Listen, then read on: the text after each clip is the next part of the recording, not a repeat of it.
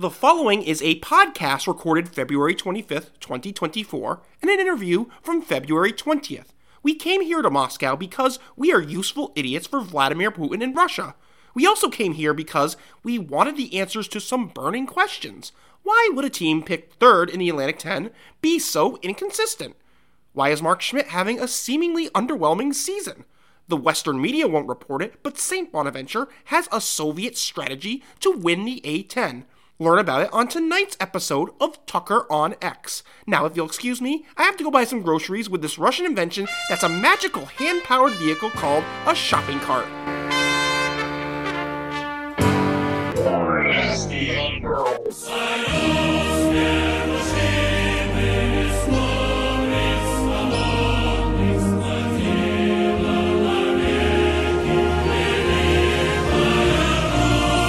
Greetings, Bonaventure proletariat! Welcome to SBUnfurled and Comrades, episode number 60. Comrade Bona X here with SBUnfurled. People are going to be so confused about this Russian stuff in this whole episode. We'll explain it in a little bit. Sorry for the new listeners for the big surprise coming up in a bit. But yeah, Little Bot X here with SBUnfurled. The Soviet system, it figures that it paid off at UMass Amherst, considering I was at UMass Amherst for that game. That campus our architecture is straight out of the USSR. Similar to SUNY Amherst. It's even worse. SUNY Amherst's buildings are newer. Oh, okay. Yeah, it's seriously like 60s, 70s Soviet bloc architecture at Amherst, Massachusetts. I don't think we debuted the Soviet system there. We did play better, but I think what we'll see in Brooklyn it's going to be like watching an entirely different sport. That is how it'll be like five Dragos on the court. Yeah, it's going to be incredible. I'm looking forward to it. But we can still recap it, even though this stuff, obviously, we're going to go to Brooklyn and be a completely different team. We still have to recap this stuff because it was, again, another roller coaster weekend. Yeah, this week, the last two games, a perfect little microcosm of what this season has been for the Bonnies so far.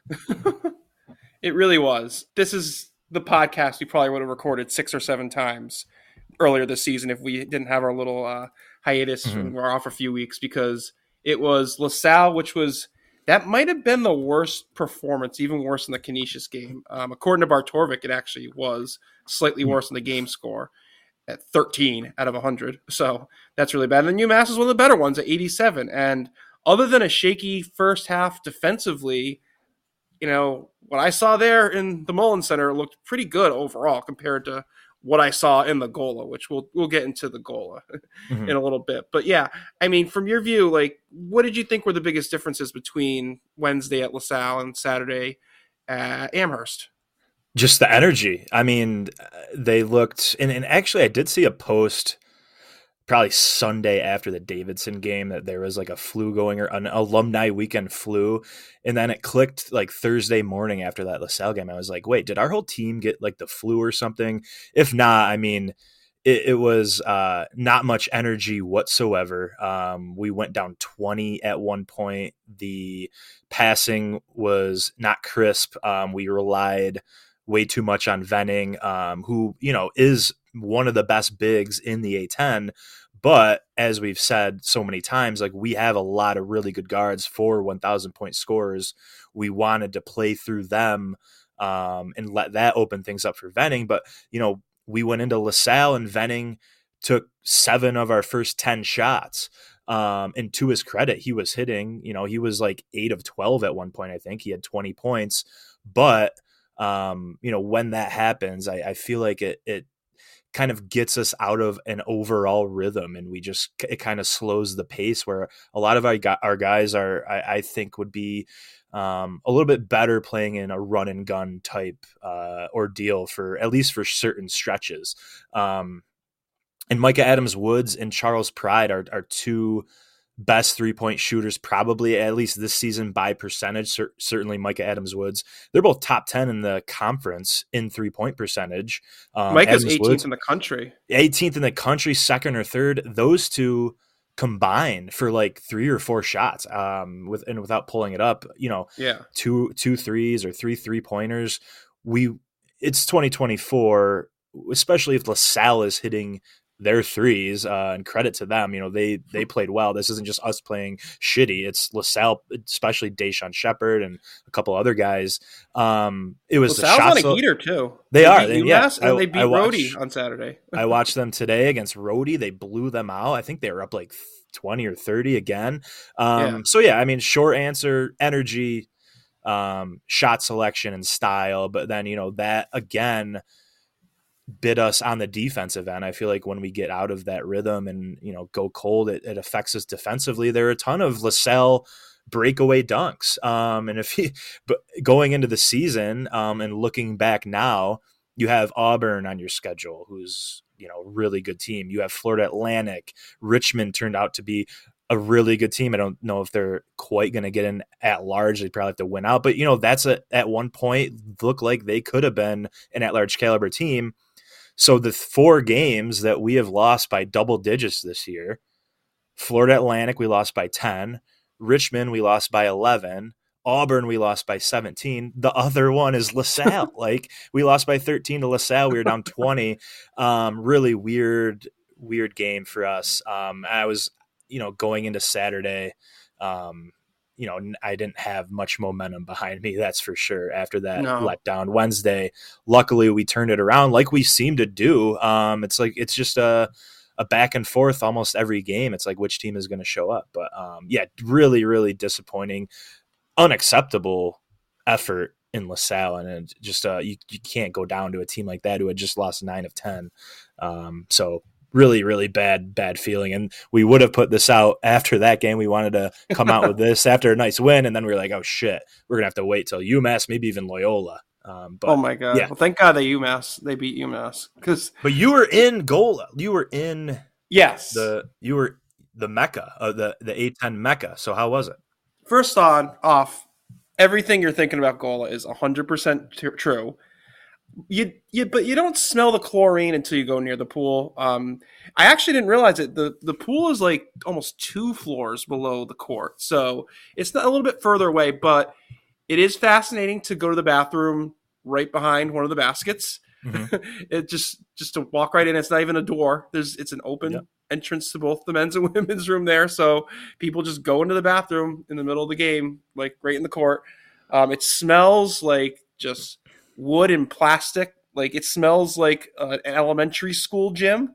Like you would imagine, like the fresh like coat of wax that they put on the court or something. Absolutely, it just permeates there. The bleachers are, they're pretty rough too. I mean, they're not too different from Bonaventures, I guess, but still, it's an arena that definitely needs to get fixed up. I didn't want to come here and shit all over the Gola, but after that performance, and the 7.5 hours I wasted driving, that's going to happen. Where I'm going to not be very nice to the Goal. I will be nice to the Goal boys. Rich from OnlyFans, watched the game with him and a couple of his buddies. So I met a few LaSalle guys. Shout out to you guys if you're listening. The other guy, Dennis, wasn't able to make it, but he gave me his ticket. So at least I got a free ticket, and at least I didn't have to pay to watch us lose by 20. Having said all that, the actual game on the court, I hadn't heard anything about Abana flu going around, and it doesn't surprise me at all. I know that was the least amount of energy I've seen out of any of those guys this year. Mm-hmm. It made me actually kind of angry because I was wondering, is this like their 1-2-3 Cancun moment? But I think they proved that that's not the case with the win over UMass. Yeah, it's been the same problems that we've talked about a lot of times when Chad, he's a great offensive threat, but the problem is it takes too long to develop a lot of plays off of him, so it just completely bogs down the offense. Micah and Charles could not get going at all in that game, and that pretty much sealed the deal because they didn't defend very well from 3, but other than that, LaSalle wasn't really taking over until around the 12-minute mark, I believe, somewhere around then. And then I remember they went small ball. They took out Jochus, and we eventually put in Barry. But what happened is we left Noel Brown in, and their guy who was their small 5, he hit like back-to-back threes and helped spark a run, and that pretty much ended the game. Yeah. And that's an adjustment I wish Schmidt would have made a little earlier. and maybe in the Soviet system that adjustment will come out more.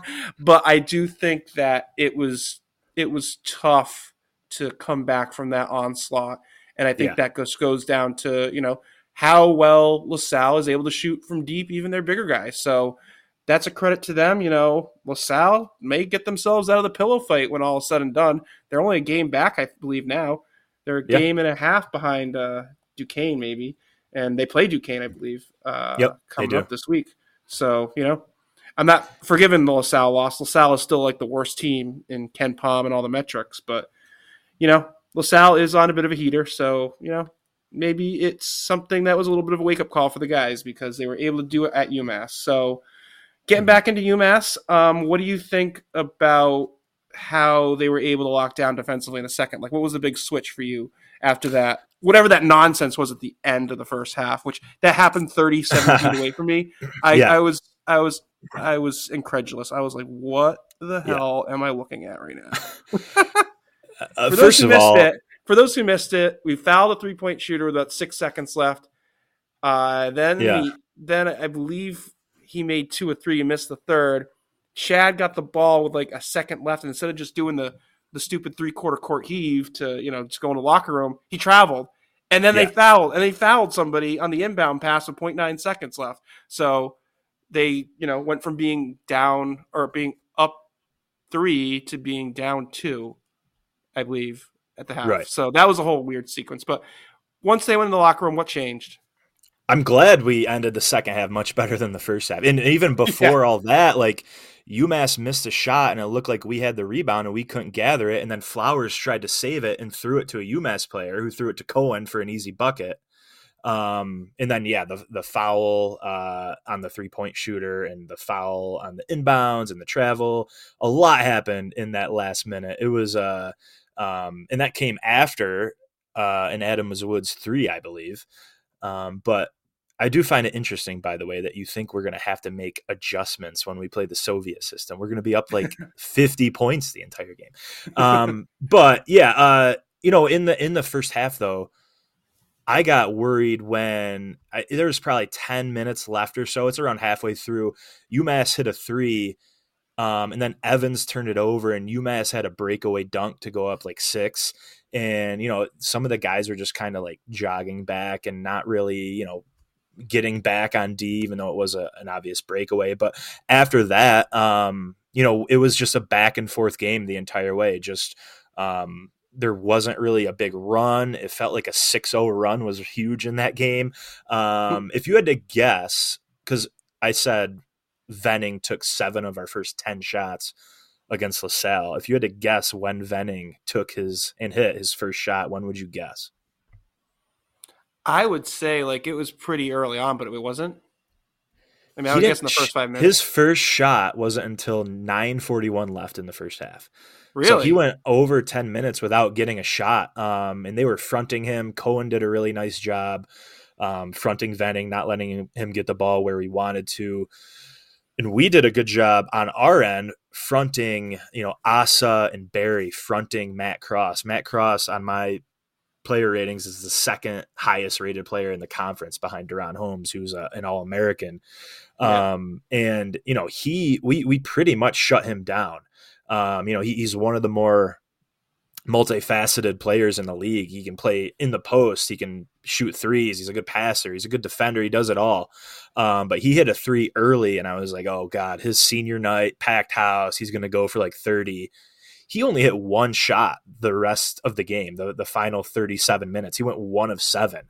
And that 1 shot was like a nice pick and roll on the baseline. I don't know if you remember, he dunked it to tie the game with like 3 minutes left and forced a Schmidt timeout, gave him a ton of momentum. But those are his only 2 field goals. He went off, played really well in the Riley Center, and we shut down Cohen there. And then it was opposite in UMass. So can't let both of them get going. I think that's when UMass obviously is at their best because their guards are, not as strong as their front court, I would say. Right. But yeah, I think, after that, just in general too, like I felt like we matched UMass at what they do best, like their offensive rebounds. They thrive turning you over, but especially getting offensive rebounds and second chance points. It was only 13-12 offensive rebounds for UMass. Second chance points are pretty even. So, I thought we did a great job on Cross, and we didn't let them kill us on the offensive glass, which has happened before. So I think those two things. And then also shout out to Moses Flowers, who I was about to do that. I want to let Yes. you go right ahead, because I've gone enough, but yeah. Yeah, I brought it up on the last podcast. I asked, should Daryl Banks start over Moses Flowers again? And we both came to the consensus that probably not, but I was more looking at Banks to potentially start.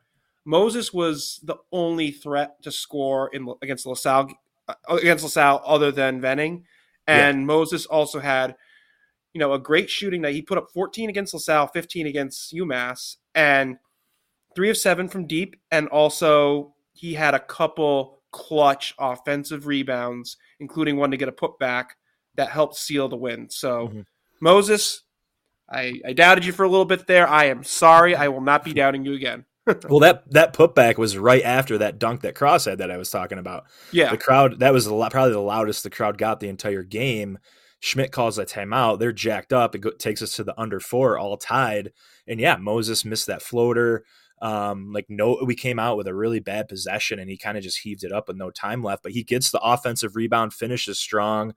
That was really impressive. Then the very next possession was that missed 3 offensive rebound, missed 3 offensive rebound, Micah Adams-Woods 3. And usually, there's almost nothing in sports, maybe like just drilling a fastball, the sound of that, but the sound of a ball just going through the net and hitting, not even coming close to the rim, and you can just hear it, especially on the road. There's something satisfying about that. But Adams-Woods just rattled the rim, and it was super loud, and you could hear it on the broadcast and probably in the arena. And I was like, wow, that for some reason that just thud on the rim, and it bounced back and forth a few times and fell in. I was like, that's satisfying right there. But yeah, those two plays happened all because of Flowers. So yeah, huge. And he's from Massachusetts, a little homecoming for Moses. Yep. Pride of Dorchester. Yeah. He's the pride of Dorchester. Yeah. So that was, very important for him. And I think he'll be very crucial down the stretch as we need some more scoring threats, because he's a little bit of a microwave and can turn it on pretty quickly. Because I feel like I tweeted a few weeks ago that I said something along the lines of that he never misses his second shot. Like his first shot may or may not go in. His second shot usually feels pure. So he's definitely great to have as a shooter outside. The other guy I had to shout out real quick, because I know people want to get to Woj, but Asa. No, the Soviet system first. Soviet system, yes. That game-sealing dunk that he had, really happy for him, because he missed that. Remember how he missed that bunny? It was just a wide open layup with 4 minutes left, and he just totally missed it. That happens. It's not the first time or the last time we'll see that, but he's the one to come back and get that dunk in the midst of a late 9-1 run to give the Bonnies the win. But also on that play, Adams-Woods looked injured. Not sure how serious that is. Haven't heard anything. Hopefully he's good to go for a big game against Loyola. Yeah, that'll be crucial, because even though we're out of the double bye race, essentially, mathematically we still have a chance, but we're recording this Sunday night, and VCU did beat St. Joe's. I think that was our last chance of getting back into the race. But, like we said last time, double bye has lost a little bit of its importance with the Friday off day, and the conference is so equal from the top 8 that I don't really think it's that crucial of a thing. But still, we want to keep the momentum going.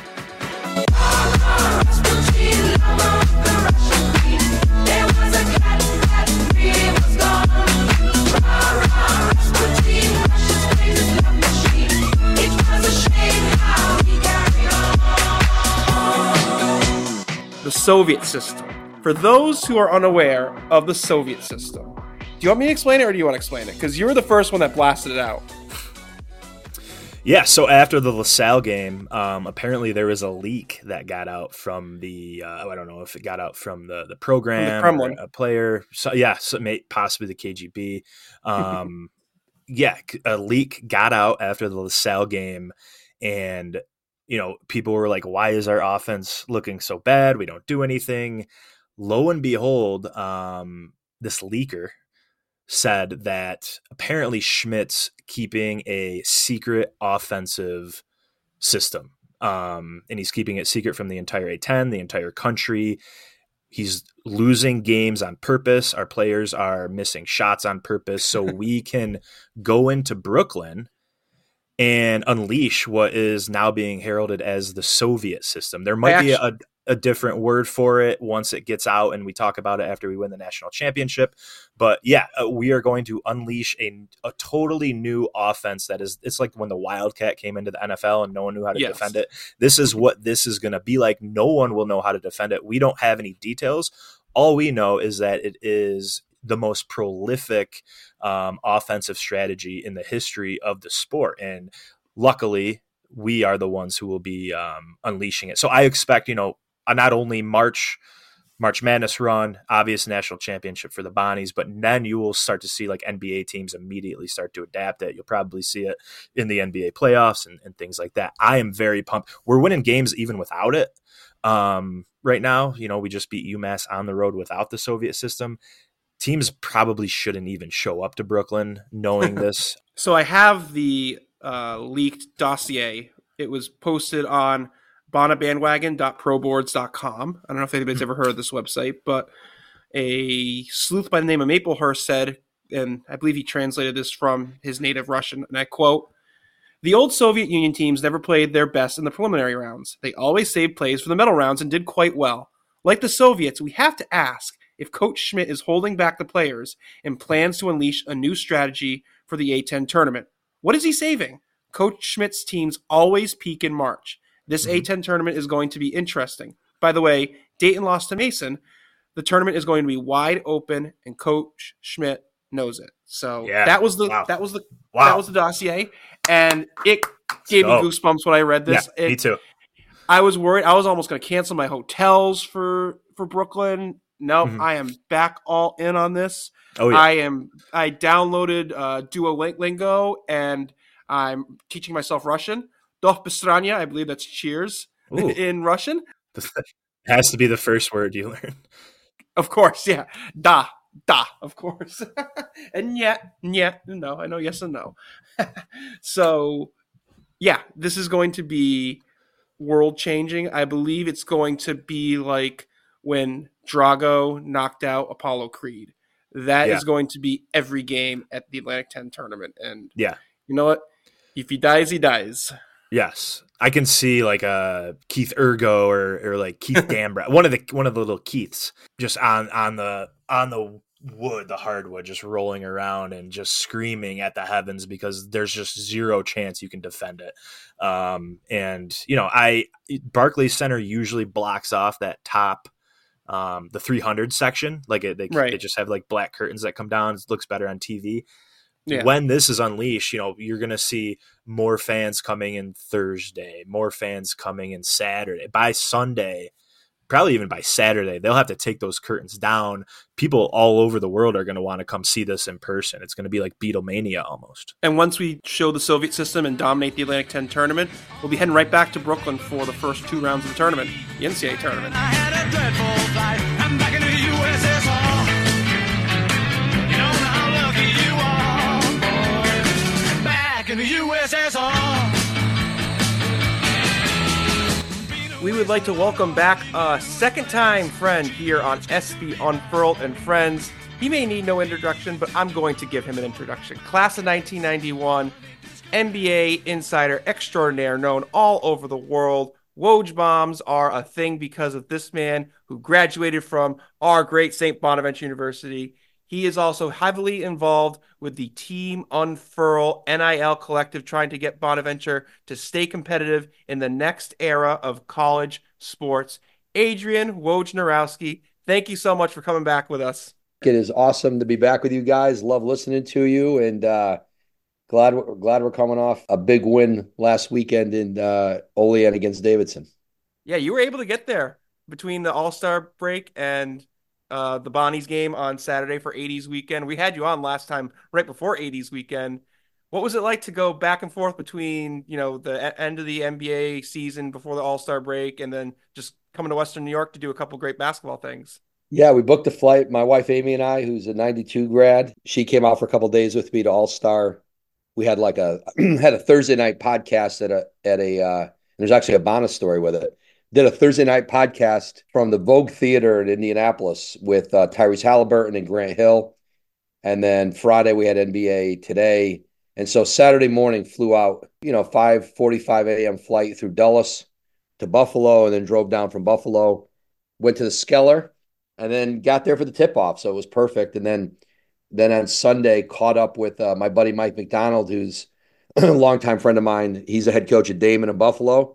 Caught those guys at 2 o'clock and then flew back to Jersey on Sunday night. So fun weekend in Western New York and incredible Bonnie's game, and glad to bail on All-Star weekend early. And it's a long 4 or 5 days if you're going to stay to the end of that. And so it's really more of a Turner TNT event than it is ours. So able to get out of there early. And I can't remember it's been a while since I got back like on an 80s weekend, alumni weekend. So that was fun. Saw a lot of folks. And so when I can, getting to a game is, can usually get to a few a year. I saw us play Canisius. We went up for the Canisius game. Oh no.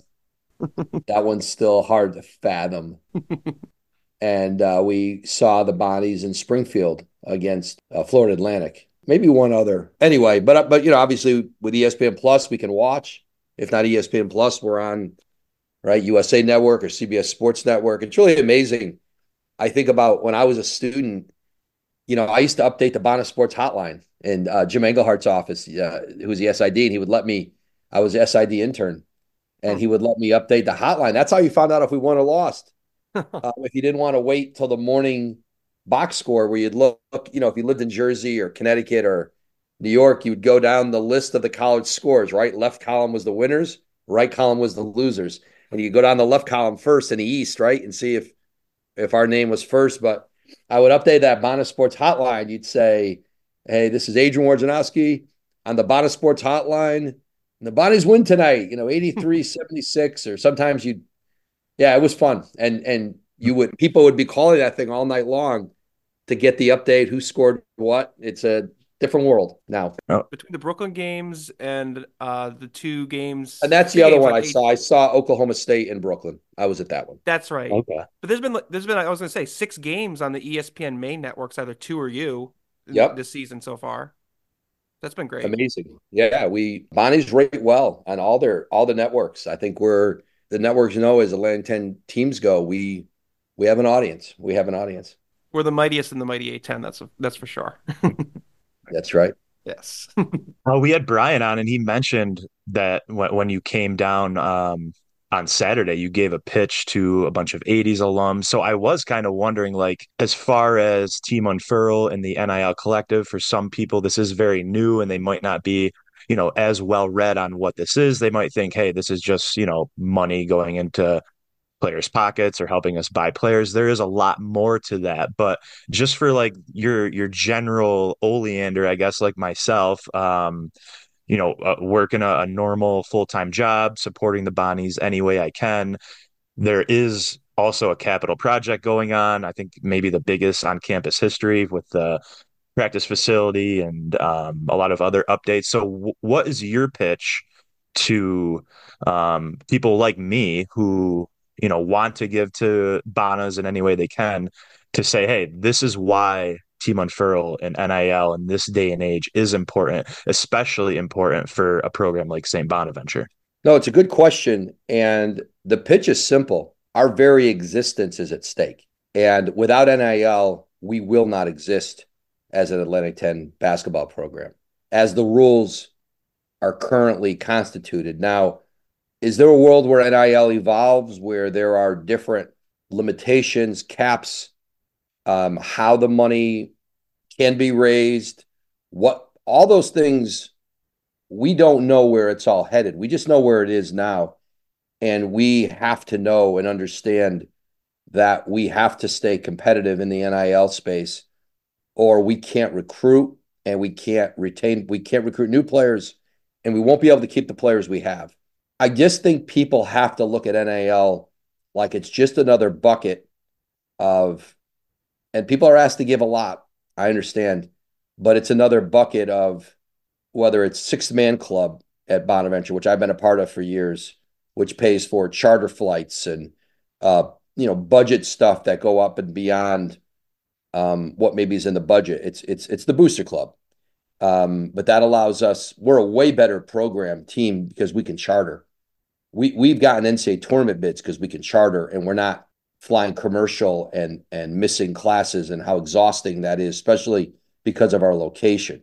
But NIL right now for Coach Schmidt and the program is vital. It's vital. It is just the reality of it.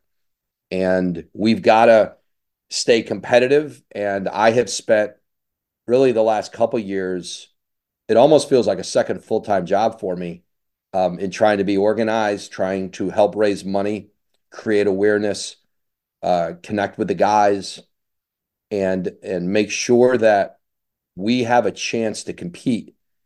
What Mark has done, people talk about the golden eras of St. Bonaventure basketball. We have an incredible history. Given the world we live in and the arms race of facilities and all the things that go into having a good basketball program, this is the golden era. What Mark has done to get at large bids at St. Bonaventure, that we'll never ever see that again. We will never see a school our size get an at large bid. You can win a half-ass conference with a good weekend. A smaller school than us can win a smaller conference in a good weekend. And that's an accomplishment. I'm not saying it isn't. But to get an at large bid means you have to be in a good enough league where you're winning in that league. You got to be able to play a good enough non-conference schedule to get the quality wins. And we still know that it's stacked against a mid-major getting an at-large bid. You know who they want to put in the tournament. They want to put the high majors in. Of course. And the fact that we've gotten in and done that is incredible. And that we've beaten UCLA in the NCAA tournament, that we've won the Atlantic 10 regular season, postseason. There's a lot of us of a certain age who would have never imagined we would see this in our lifetime, knowing where this program was. And so our goal with Team Unfurl is, and for me personally, I want to keep Mark Schmidt from retiring to Cuba Lake someday. And I want to keep him coaching because we have the best coach in the Atlantic 10. We have one of the best coaches in the country. We want to keep him competitive. We want to give him a chance to win. And NIL does that. And so, our budget has been smaller than most of the rest of the league. We're not going to have the same facilities as Dayton, or probably the recruiting budget or their practice. Now we're trying to build a practice facility, and those things are important, but we're always going to do it for a little bit less. Recruiting's tougher. We got to drive 70 miles to Buffalo to fly out. Our head coach can't leave during the season to go recruiting. I remember I did 20 years ago this year, I did the Miracle of St. Anthony, and I was at St. Anthony's every day, and I would watch all the college coaches come in during the season, and you'd see Phil Martelli or Jay Wright or, whoever was coaching St. John's then, they could come to a St. Anthony's practice and be home for dinner. They could go pop in and see 3 or 4 high schools in one day, see a bunch of kids. Like, let's say we played last night, we don't practice today. They could get in the car and see 5 or 6 recruits. We have a head coach who can never do that. Mark can't leave campus during the season. It's a whole day to leave and come back. Those are just all the built-in disadvantages we have. We aren't trying to match dollar for dollar on NIL with, let's say, Dayton. Dayton might be paying one player more than our whole collective is worth. And we'll still go down to the wire with them like we did at Dayton. And we'll still get them in Brooklyn. And who knows what will happen on a neutral court, because we have Mark and we have the group of players we have, and we have a coaching staff and a support group that allows us to be competitive, to punch up. But we've got to have NIL. And I know this, players that we have were offered much, much, much bigger NIL packages elsewhere, much bigger. And yeah. I was going to say, that gets into what I was going to ask next is, how have you already seen the NIL collective impacting the players themselves? Because now that's a new landscape where players are able to profit off of their own name, image, and likeness, as NIL stands for. How have you seen this affect them and improve their lives already? There's no question. And it gives, whether it's players, and part of it too is like, whether it's helping at the warming house or helping in the community, part of Team Unfurl, the players are, they'll help to promote the collective, but also to be able to do some things in the community that are helpful. And that's part of the return on it. But I think for players, like we have two players from Syracuse who have been integral and were huge parts of our recruiting efforts last year, Mark's recruiting efforts, and Micah Adams Woods and Charles Pride, two high school buddies from Syracuse, who, obviously Charles played at Bryant and Micah played at Cincinnati. Both were 4-year players there. And those two could have gone to the Big Ten, the Big 12, the SEC, the ACC. That's who we were competing against with those two. And there were certainly NIL packages that were 3 and 4 times what they could get here. But what we have found is if it's just about money, yeah, they might go somewhere else. But it isn't always just about money. But you've got to be able to offer something representative. You got to be able to say, we can do something for you that's competitive in the marketplace. And the idea of those two being close to home, playing together, playing for a winning program in the Atlantic 10, playing on television all the time, all the great things about playing at Bonnie's, and now being part of the history, being part of the lineage of players here that means something, and being part of the Bonnie community after they graduate. Those were all factors. And so we were able to recruit those players. And remember, you're recruiting new players and you're trying to keep the guys you have. And so NIL and the collective and Team Unfurl, that's our mission, is to help, allow us to compete and allow us to still try to compete at a high level in the league. And we've been able to do it so far. And we're getting more and more people involved. And, we started, we launched the other day, my wife Amy and I, a 50-50 challenge. We're giving $50,000 to Team Unfurl, and we're going to match another $50,000 between now and the end of the season.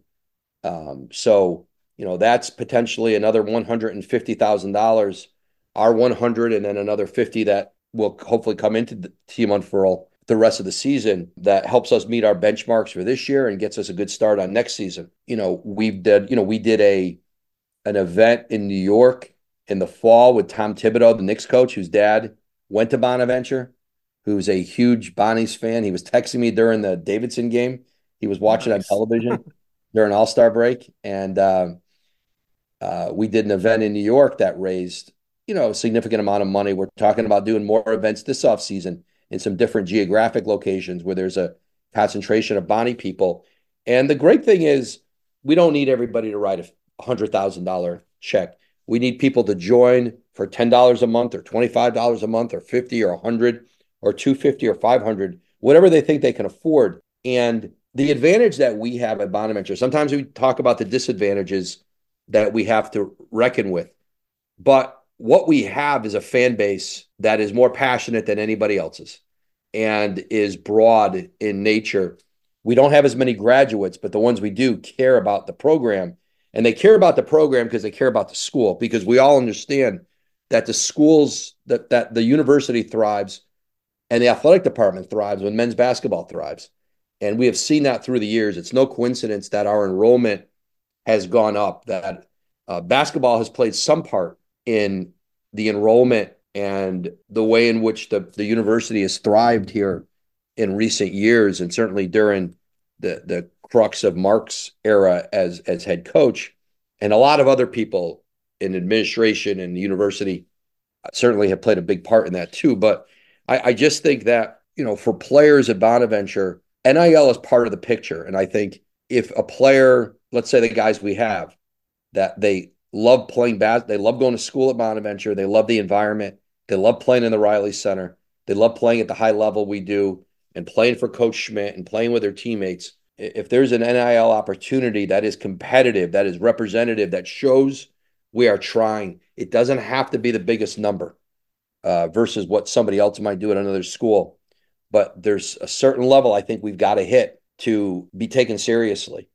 And we're doing it. We need a lot more help in doing it. And I think, guys, it fits in with, the new practice facility is really important. The new facilities are important. My wife and I have donated for the new journalism building. We've given in all areas in the university, and I encourage everybody to continue to give in as many areas and places at the school that are meaningful to them.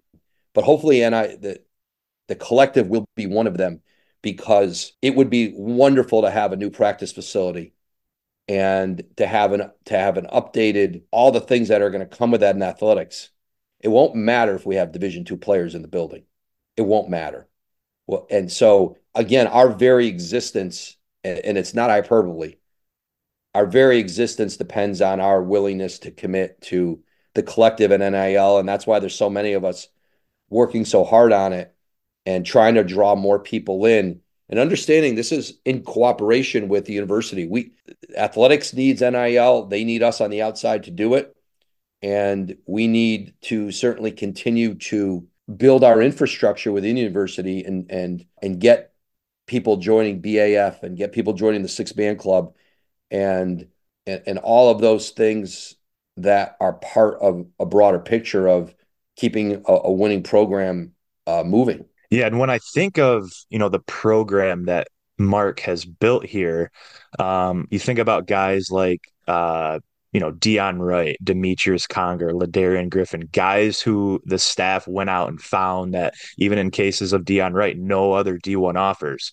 And these are diamonds in the rough that we found and we cultivated and we helped develop, and we were there, their freshman, sophomore year when they were playing 2-3 minutes a game. And maybe, they came in to sit behind a junior.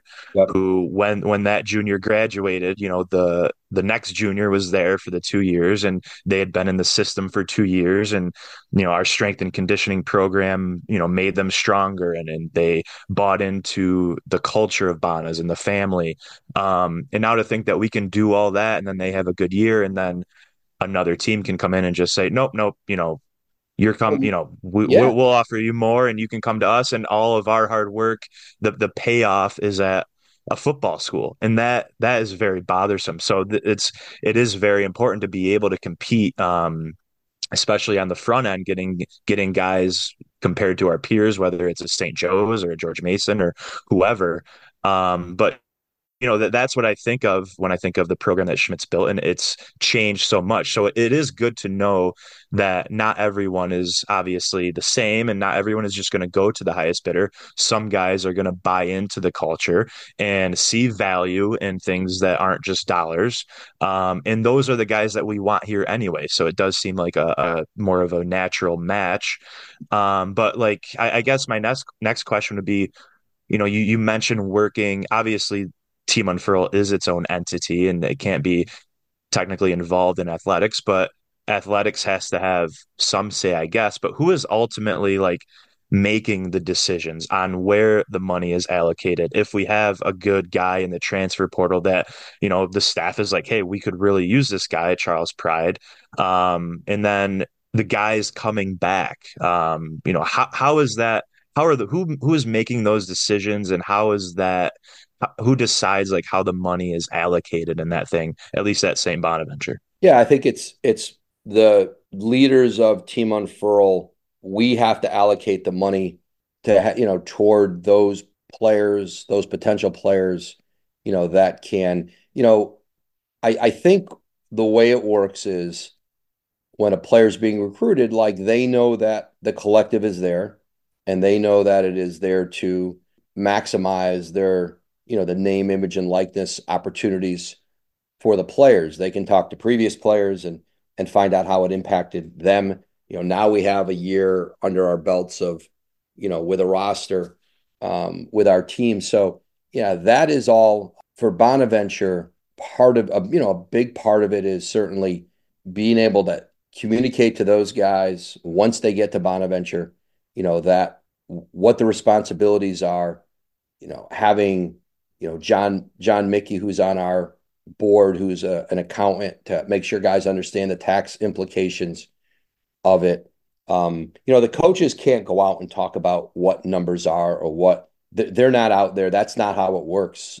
We're going to certainly abide by all the rules that exist. And so, essentially, I think as a collective, you can communicate with the guys who are dealing with it more on the day-to-day would know better in terms of when that point of contact can be made. My goal is to just help raise money. That's, and I think Brian Connigan Brian Attia, John Mickey, those guys are more the point of contact folks that are following the legislation. For me, it's trying to help raise the money and use my platform and our resources to try to have as much as we can in that collective to be competitive. And so, you mentioned, the days of, and it's going to look different. I think fans have to prepare themselves. That roster building is just going to look different. Mark will probably be out in the portal this year signing 3 or 4 potential starting players, veteran players from other schools. And, the days, it may not look like it looked with Andrew Nicholson and Jalen Adams. And, Matt Mobley came in as a transfer and had a huge impact, certainly pre-portal, but he sat out a year. It's just going to look different. And you're probably going to spend, at our level, less time in high school recruiting. And we would love for it to be the 4-year, like hopefully Barry Evans is a 4-year Bonnie's guy. And Chad Venning comes in after 1 year at Morgan State and has potential to play 3 years. That's great. But I think it's going to look different because of the portal. And it is hard in this league to win with young players. You're winning with veteran players. You look at what Loyola Chicago's done. They are an older team. They went in the portal. They've invested in NIL, and they've got a very veteran group. GW, Chris Caputo is a good friend of mine, the head coach of GW. And, we talk about it a lot. And, he's got a very, very good freshman class that has been loaded up on all the Rookie of the Week awards from, Buchanan to Garrett Johnson, the Princeton transfer, to Adrian Autry's son, Trey.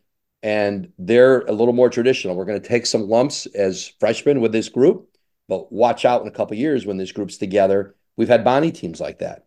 And then the challenge for a school like that will be we got to keep these guys, right? And so I think the goal, would still be to, you're trying to recruit as many 4-year prospects as you can, and you got to complement them with portal guys. And sometimes there's an imbalance of it, and it's tough. And I don't know. I think every coach and every program is trying to figure out the formula for them. For us, it's being able to be in a position where players care about NIL. They care about what is going to be available to them. That's just the real world. And I think for us, it's been awesome to see the enthusiasm for it. I think in some cases it's easier for younger alums than older alums, in my experience, who embrace it better. I think there's like an old school group that just thinks the scholarship is enough and the platform's enough and saying you play to Bonas is enough. And I understand that. And that's why for them, giving to Sixth Man Club, giving to other facets, the capital campaign drive, and that's okay. People can give where they're comfortable. But I have found that the younger alumni are more, I think, a little more progressive and a little more open-minded sometimes to the idea that this is part of the landscape and players deserve to be compensated. And they've been not compensated for too long. And this is just the reality of it. We can bemoan it. We can wish it used to be, we can wish it was what it was, but it isn't. And so our job, I think, is to just keep raising money, raising awareness. And I think with Team Unfurl, can we create an infrastructure where geographically, what we would like to do eventually here geographically is to have different parts of the country where we have people kind of in charge of raising money, whether it's in Charlotte, whether it's in Ohio, whether it's in central Jersey, northern Jersey, Westchester and southern Connecticut, Long Island, Southwest Florida, as we go, trying to bring on people who can help spearhead events in their areas. There's so many things that I think we can be a part of. Like, if you're ever on Facebook, you see there's all these Bonnie watch parties in different places, and use some of those watch parties to create awareness. And can we get you to subscribe for $10 a month, $25 a month, $50 a month, whatever it is, $100 a month? And that's our depth of alumni, and we can grassroots this and really raise a lot of money. It doesn't have to be all the kind of, it doesn't have to be what we're doing here with the challenge and, giving 50 to raise another 50. It doesn't have to be that. And, just getting people to be able to, their dad went to Bonaventure, and get Team Unfurl as a stocking stuffer for him, or for a Father's Day gift, or a Mother's Day gift for your mom who went to Bonnie's, or your aunt who went to Bonaventure. I think if we can market it in that way over time, we can hopefully just make it part of the giving landscape, and we'll have a mechanism that will carry us through this era of college athletics, and we'll see where this whole thing heads. But to be able to keep our head above water here while we're trying to figure out what it's all going to look like. Yeah, and Brian Conahan on Tuesday's podcast mentioned the first prize that's already going to be a pregame game experience with Captain Beer, which is classic Better Bonaventure. than that. I've done that for free, and I already want to win it to pay for it. So that's already awesome. You also look at, basketball as a whole, NBA, and even college as a whole. I've seen how the NIL transfer portal circumstances have changed college basketball. We're now seeing a ton of unranked teams beating ranked AP top 25 teams on the road at their home gyms. So it seems like college basketball, other than UConn and Purdue this year, everybody else seems pretty relatively even. How have you seen the money and the transfer portal? How have you seen these things, broadly speaking, change basketball? And do you think Bonaventure can continue to compete in that realm? It has changed it, and it's just you go from building a program to building teams, and I think everybody feels like we're building a new team every year. But you look at places like the Ivy and you go, where you've got a group that stays together for 4 years, and Princeton makes a run. I don't think it's an accident. Princeton makes a run in the NCAAs last year. Yale and Harvard, they're recruiting Atlantic 10 low Big East level players now. I mean, Mid St. Peter's with Daryl Banks. Right. And so I think places where you can keep guys together, but you've also seen places where somebody brings in a whole new team and they're really, I'm watching Iowa State last night, and it's not the team I watched last year with all the Bonnie guys, and they're in the top 10. Right. It's just, there's lots of different ways to do it. There's always been different ways to build a program. That's still true. I think people sometimes, oh, the money's going to ruin it, and the money, like the NILs, and it just keeps going. And it's fine. And so, you're going to have problems in your locker room. There've been problems in the locker room for as long as I've been covering sports and been around it, and there'll always be problems in locker rooms.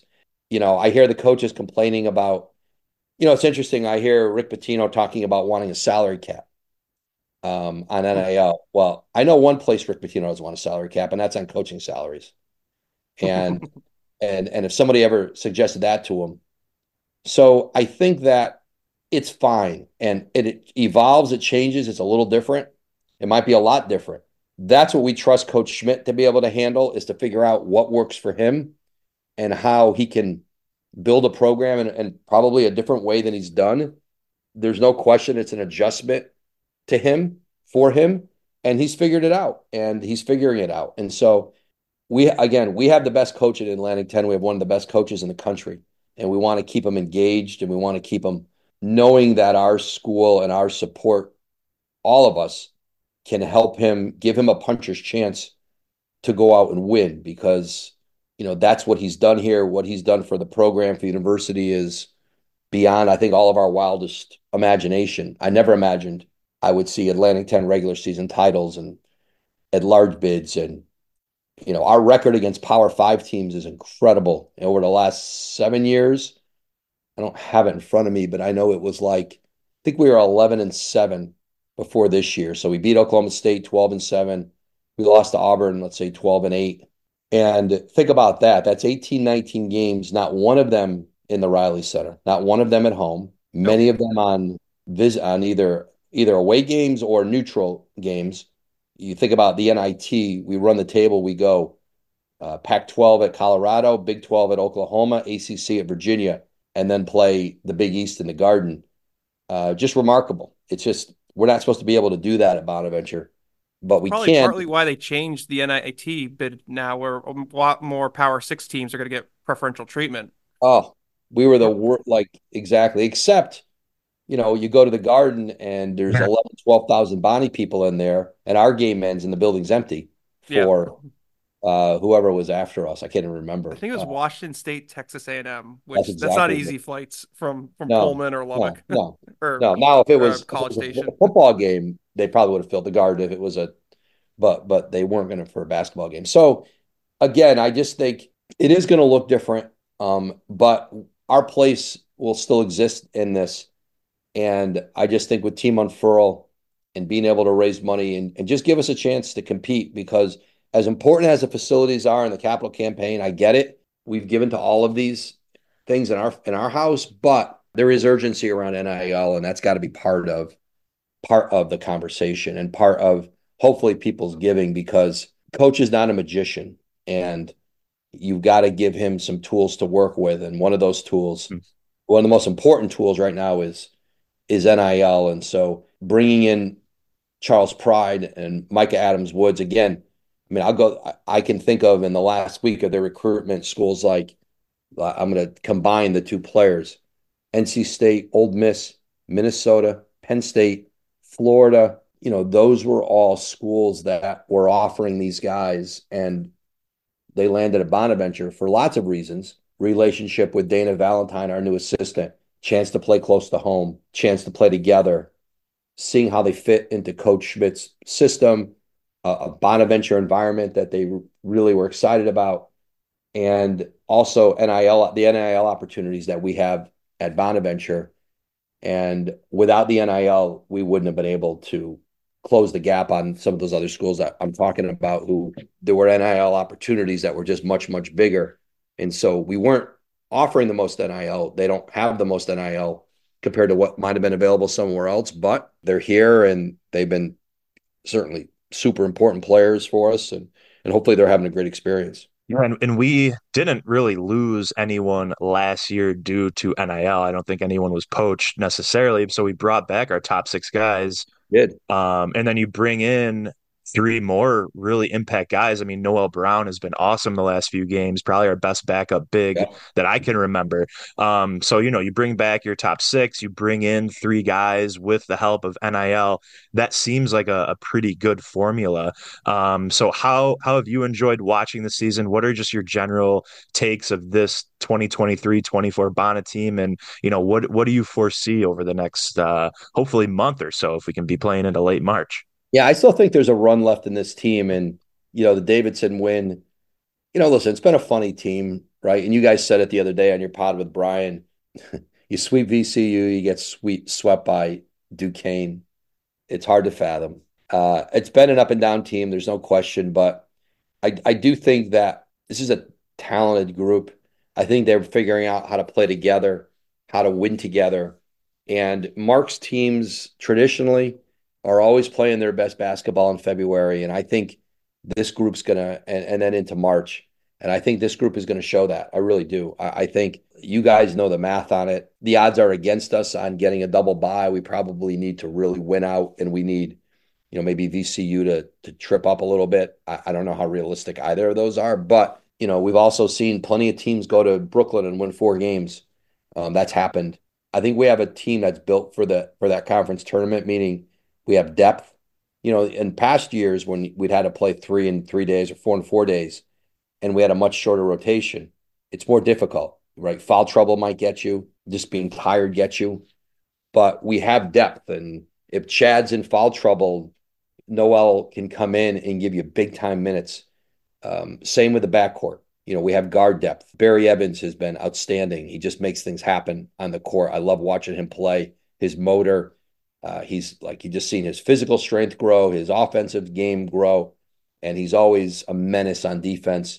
I think we have a team built to do well in Brooklyn potentially, but we got some tough games. We got LaSalle when we're taping this. We have LaSalle tomorrow night. We got UMass on Saturday on the road, which is going to be tough.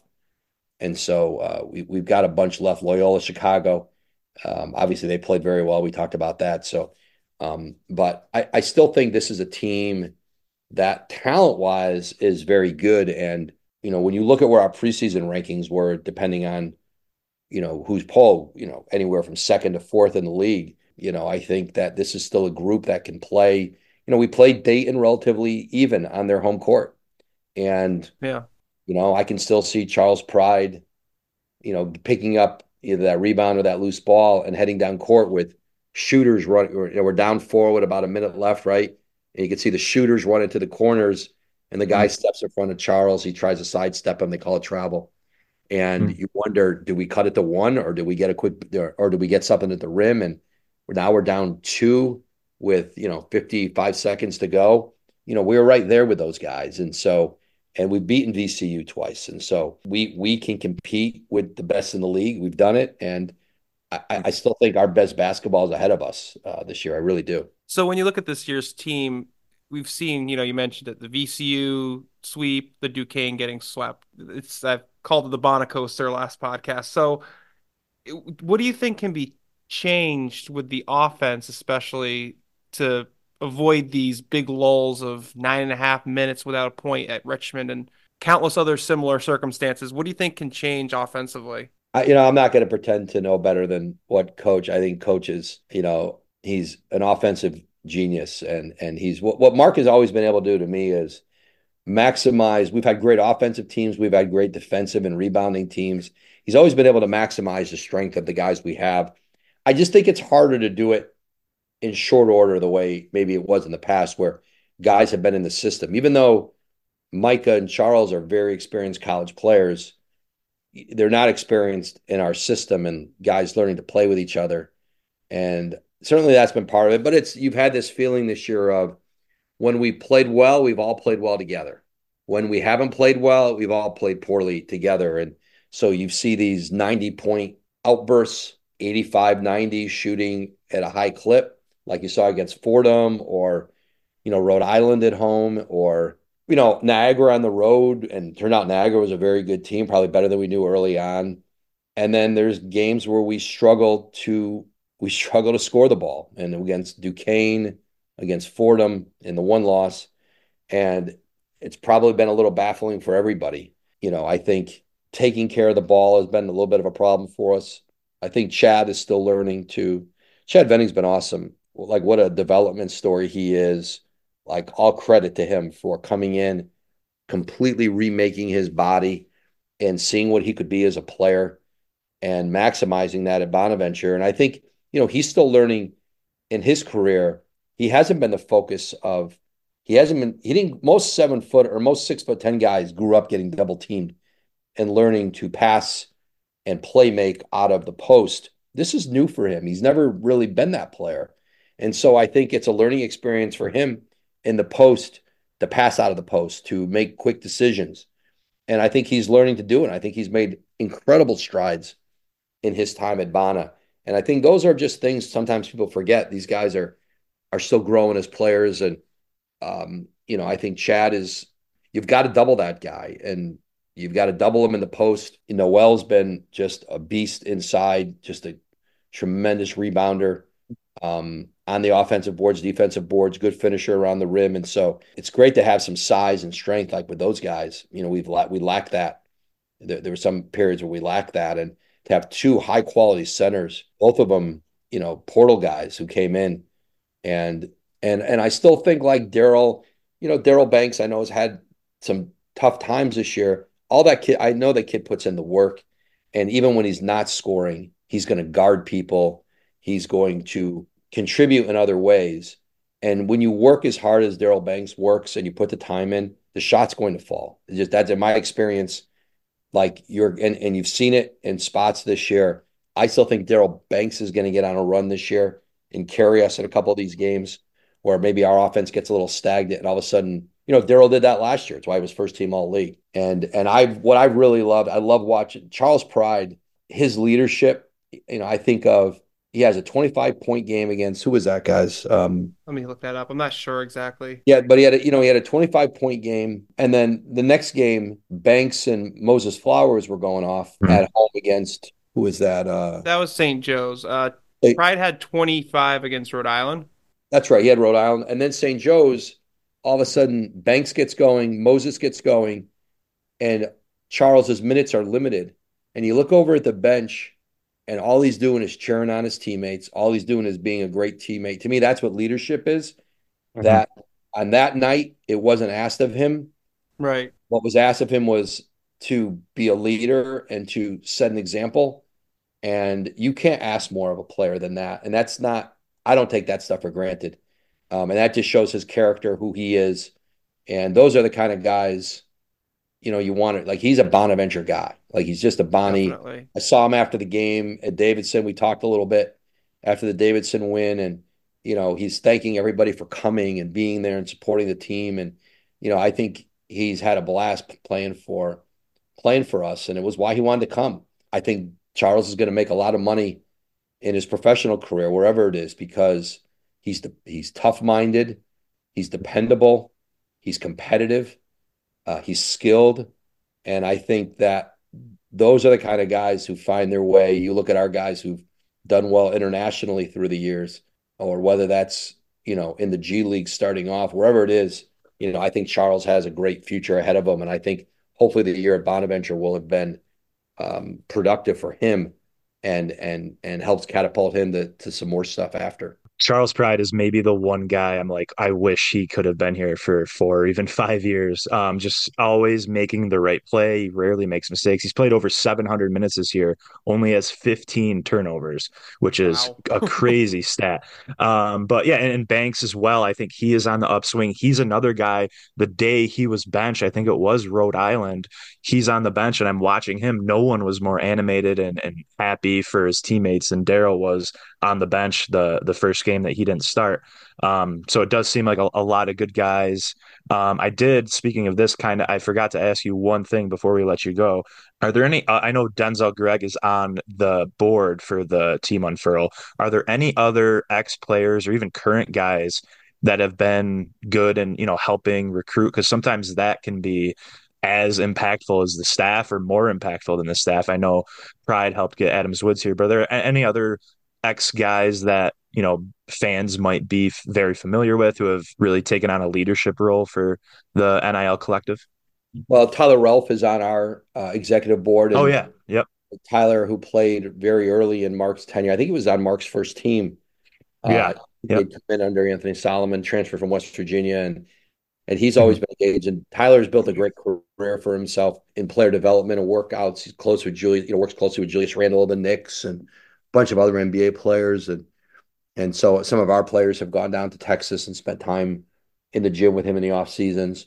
And so that's important. I was just texting with Andrew Nicholson last night. He's been helpful, and him having a business in Canada, having Andrew has built a little business empire for himself with a number of businesses, and really just not surprised by it. But he's had certainly a great basketball career, playing for 3 teams in the NBA, and getting that one significant contract, and then going overseas and continuing to be super productive. But I think with us, with the collective, there's limitations on what you can do with players domestically who are international players like Asa. We didn't even mention him. He finally had a great coming out against Fordham the other day. And so, having Andrew involved and trying to be helpful for some of those players, their NIL opportunities have to take place overseas. They're not, some of the rules make it difficult to do it in the States. So having Andrew involved and having Canadian businesses could be a helpful thing for us with international players. So I know the group has talked to him a lot about that. So, but we want to get guys involved, and I think we're in the beginnings. I think with Team Unfurl initially, it was the first year we formed it very quickly to try to see if we could keep Asunye and Kyle Lofton and Dom Welch and Jared Holmes, to try to keep those guys. And we were in position to try to, and then we got overwhelmed by the Big 12 SEC. Yeah, yeah. We put it together very quickly, Brian Attia initially, and then we were gonna get some money in there right away to keep those guys, and then we just got tidal waved, and that's okay. I understood why all those guys would go. They had been at Bonas 4 years. They had accomplished a ton, and I understood it. Like, for those guys to experience like what a football Saturday was like at Florida, and play at Allen Fieldhouse for Iowa State. Like, I get it at 23 years old, and they got tremendous NIL packages, and their farewell at Bonaventure was in Madison Square Garden to an ovation in the NIT Final Four. Like, I understood it. Yeah. But we want to, like, losing a guy for the 4th year, or in that case, the 5th year, because of the COVID eligibility, we want to keep guys longer though. We want guys to have careers like that at Bonaventure, and we won't keep them all.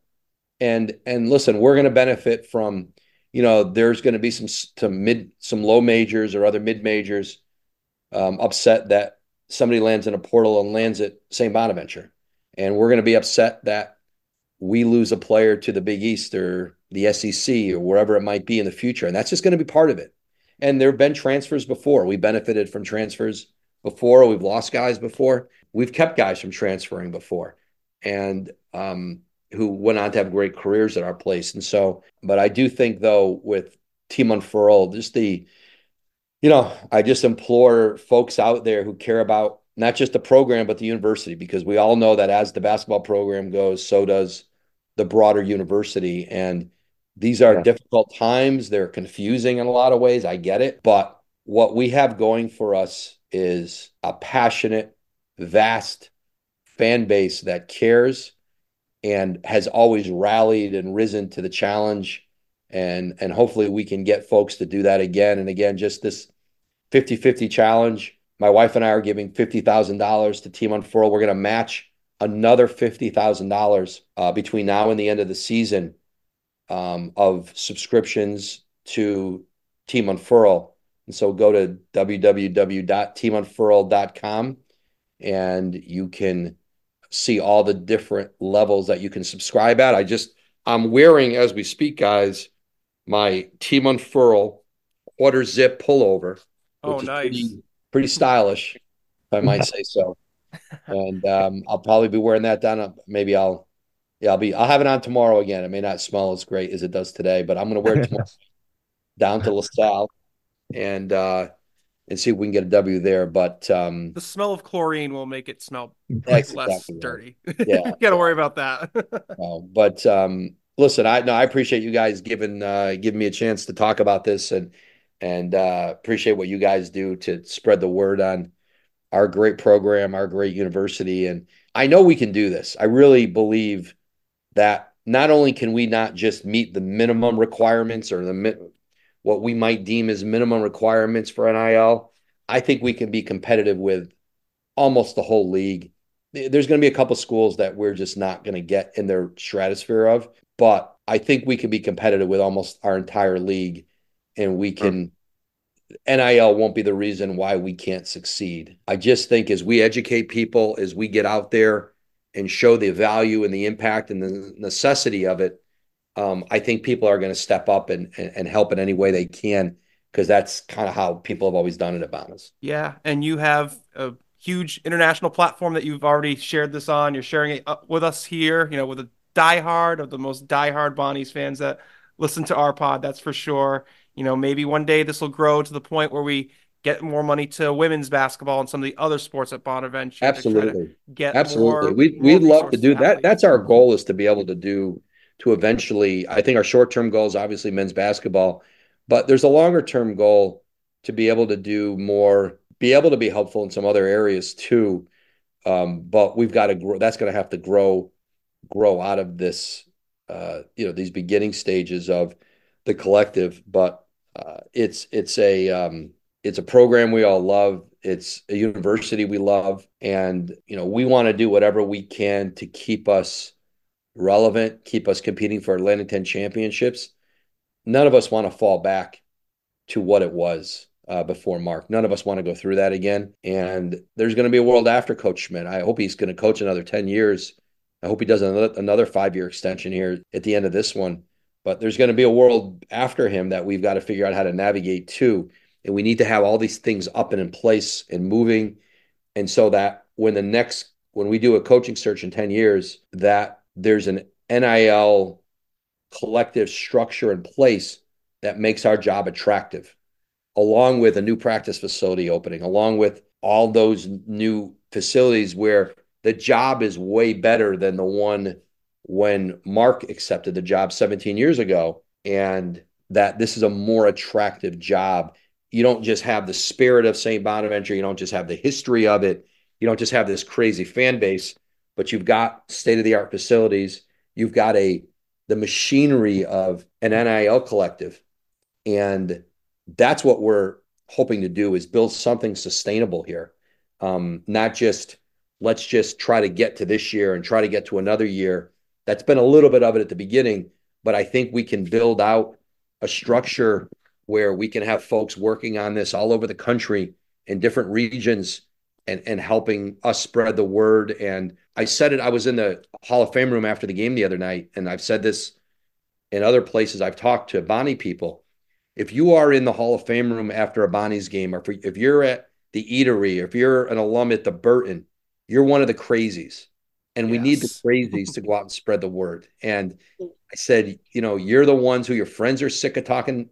All your friends are sick of hearing you talk about St. Bonaventure. They didn't go here. They don't know what you're talking about. So you need to be around other Bonnie people who just want to talk about it with you. And I said, you're the psychos. We need you guys to go out and spread the word. I And can't I'm even tell one you of, how many A10 alums I've met who don't even know we exist, and we're in the same conference. So that's just how yeah, crazy we are. that's right. And so those are the people who go to watch parties, the people who, drive 2 hours from New York to go to a game in Philly, or the people in Philly who drive 2 hours on a work night to go catch the Bonnies at Fordham. You're the psychopaths we need. You're our people. And we need those people to help spread the gospel of this and the word to others. And we can do this, and we are doing this. And so, yeah, Team Unfurl and the $50,000 challenge is through the end of the season. And so we're going to raise that money, and then we're going to raise some more on top of that. And I know we're planning some off-season stuff this summer that Coach Schmidt can be involved at some events. We can get some people. Last summer we had Tom Thibodeau, the Knicks, in an event. We've got some pretty good ideas for some stuff we want to do this off-season. So keep watching for that, and we'll get there with this. Unfurled, I think you need to do a parody of the Uncle Sam "I Want You" poster and put Yeah. Woj's face on it and say, "You're the psychopaths we need." That is a Okay. Bonaventure I'm on slogan it. that we need to get off the ground, right? That is Yeah, exactly I it. like it. That's it, guys. We need a Rosie the Riveter too. That's true. Yes, because it'd be cool to get women's basketball involved with Jim Crowley, hopefully turning things around there in a few years. So, Oh, he once will do again, that. No question about that. exactly. Once again, Adrian Wojnarowski, NBA insider extraordinaire, Team Unfurl NIL Collective board member, just an incredible alum for the school, incredible person to get out all the needs of our college as we try to keep up with the evolving college landscape. I know Texas A&M has a war chest that's probably like the GDP of some small countries, so we need all the help we can get. Once again, teamunfurl.com. Follow them on all the social platforms that you can find them on. They're doing some great stuff already. There's a raffle that's going to be at the end of the season to spend a game day with Captain Beer. That's very attractive to anybody because Dom is a wonderful guy. So that would be very fun as well. Adrian, Woj, thank you so much again for joining us. You guys, I appreciate it. Thanks for having me. You guys are the best. And let's get a couple wins this week, can we? Let's do it. Thanks, Woj. All right, guys. Take care. The only way to live was drown the hate.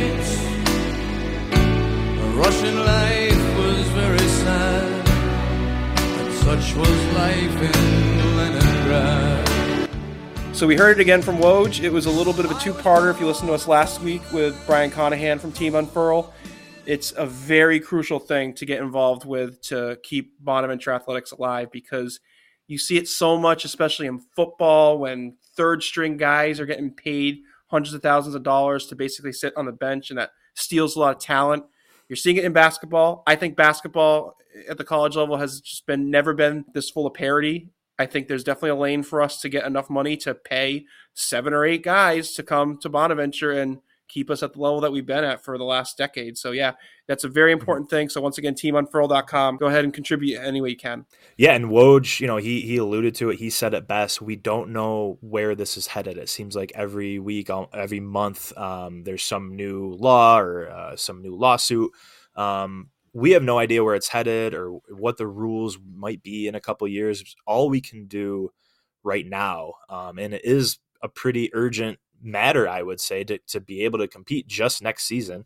All we can do now is just donate. And, luckily we have people like Woj and Brian and, John and the other Brian and the guys who came up with this collective and are making it work for our athletes. Denzel Gregg, who played a few years ago. Just going to say all the ex-players that are helping out. Woj mentioned Tyler Ralph, Denzel Gregg, Andrew Nicholson. And people on the outside probably assume like, oh, Bonas is a very small school and they probably don't have much NIL money. There are some bottom tier teams in the A10 that aren't working with much. But they don't realize maybe how tight knit this Bana community is, the alums, the ex-players, the fans in the community. And it's so passionate and basketball driven, where some of the other schools are more football oriented. The percentage of alums that care really deeply about the basketball team in Bonaventure athletics and the school in general is, it's probably the highest percentage in the entire league. And we use that. We've always, like Woj said, punch above our weight class. I think we can compete in the A10, the top tier of the A10 NIL wise, because of how passionate our fans are. So definitely by the end of the season and even after, but certainly while Woj is offering to match the $50K, sign up a subscription, even if it's as low as $10.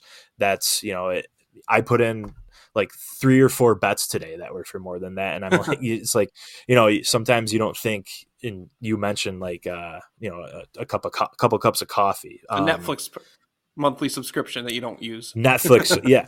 I love the subscription model. So definitely take advantage of that now while Woj is matching it. And let's try to build a good foundation for the players that we need to bring in and that we need to keep. Absolutely. NIL is in our control in the next phase of college sports, just like what's in our control for the rest of the season right now is the Loyola game. Loyola Chicago, first time, I believe, ever coming to the Riley Center, ? I believe. Definitely the first time since they joined the A10, because it's only their second season, and we lost in the Windy City last year. Loyola has had a pretty solid season, especially in the A10. They got out to a slower start, losing to teams like Illinois, Chicago, and they lost to Tulsa, who's not that great this year. But they've turned it on. They are on a 7-game winning streak after beating George Mason on Saturday. So they will be coming to the Riley Center on Tuesday. They are slightly below us in the metrics, but they are significantly ahead of us. We can't catch them in the A10 standings. So what is going to be the biggest thing that you're going to look out for in this matchup? The Venning Adelican matchup down low. I'm really looking forward to it. And Loyola has some really, really good players. Adelican may be their best, but Sheldon Edwards, Braden Norris, Des Watson, all really good. Alston starts for them. So Adelican comes off the bench, backs up, I believe, Miles Rubin, who's also a really good young player. So Noel Brown in Venning, I think, obviously staying out of foul trouble, not getting them winded, because Loyola has a lot of depth. They probably maybe have the most depth in the entire conference. Luckily, we have depth this year as well. So I'm really looking for lifts off the bench too.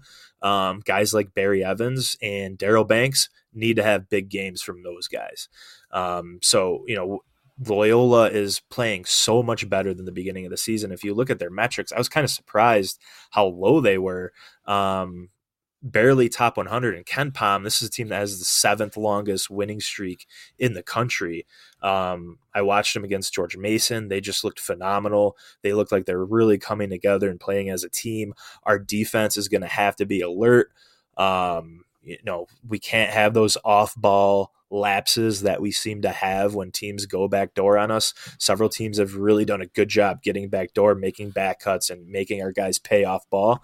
Loyola Chicago is going to do that.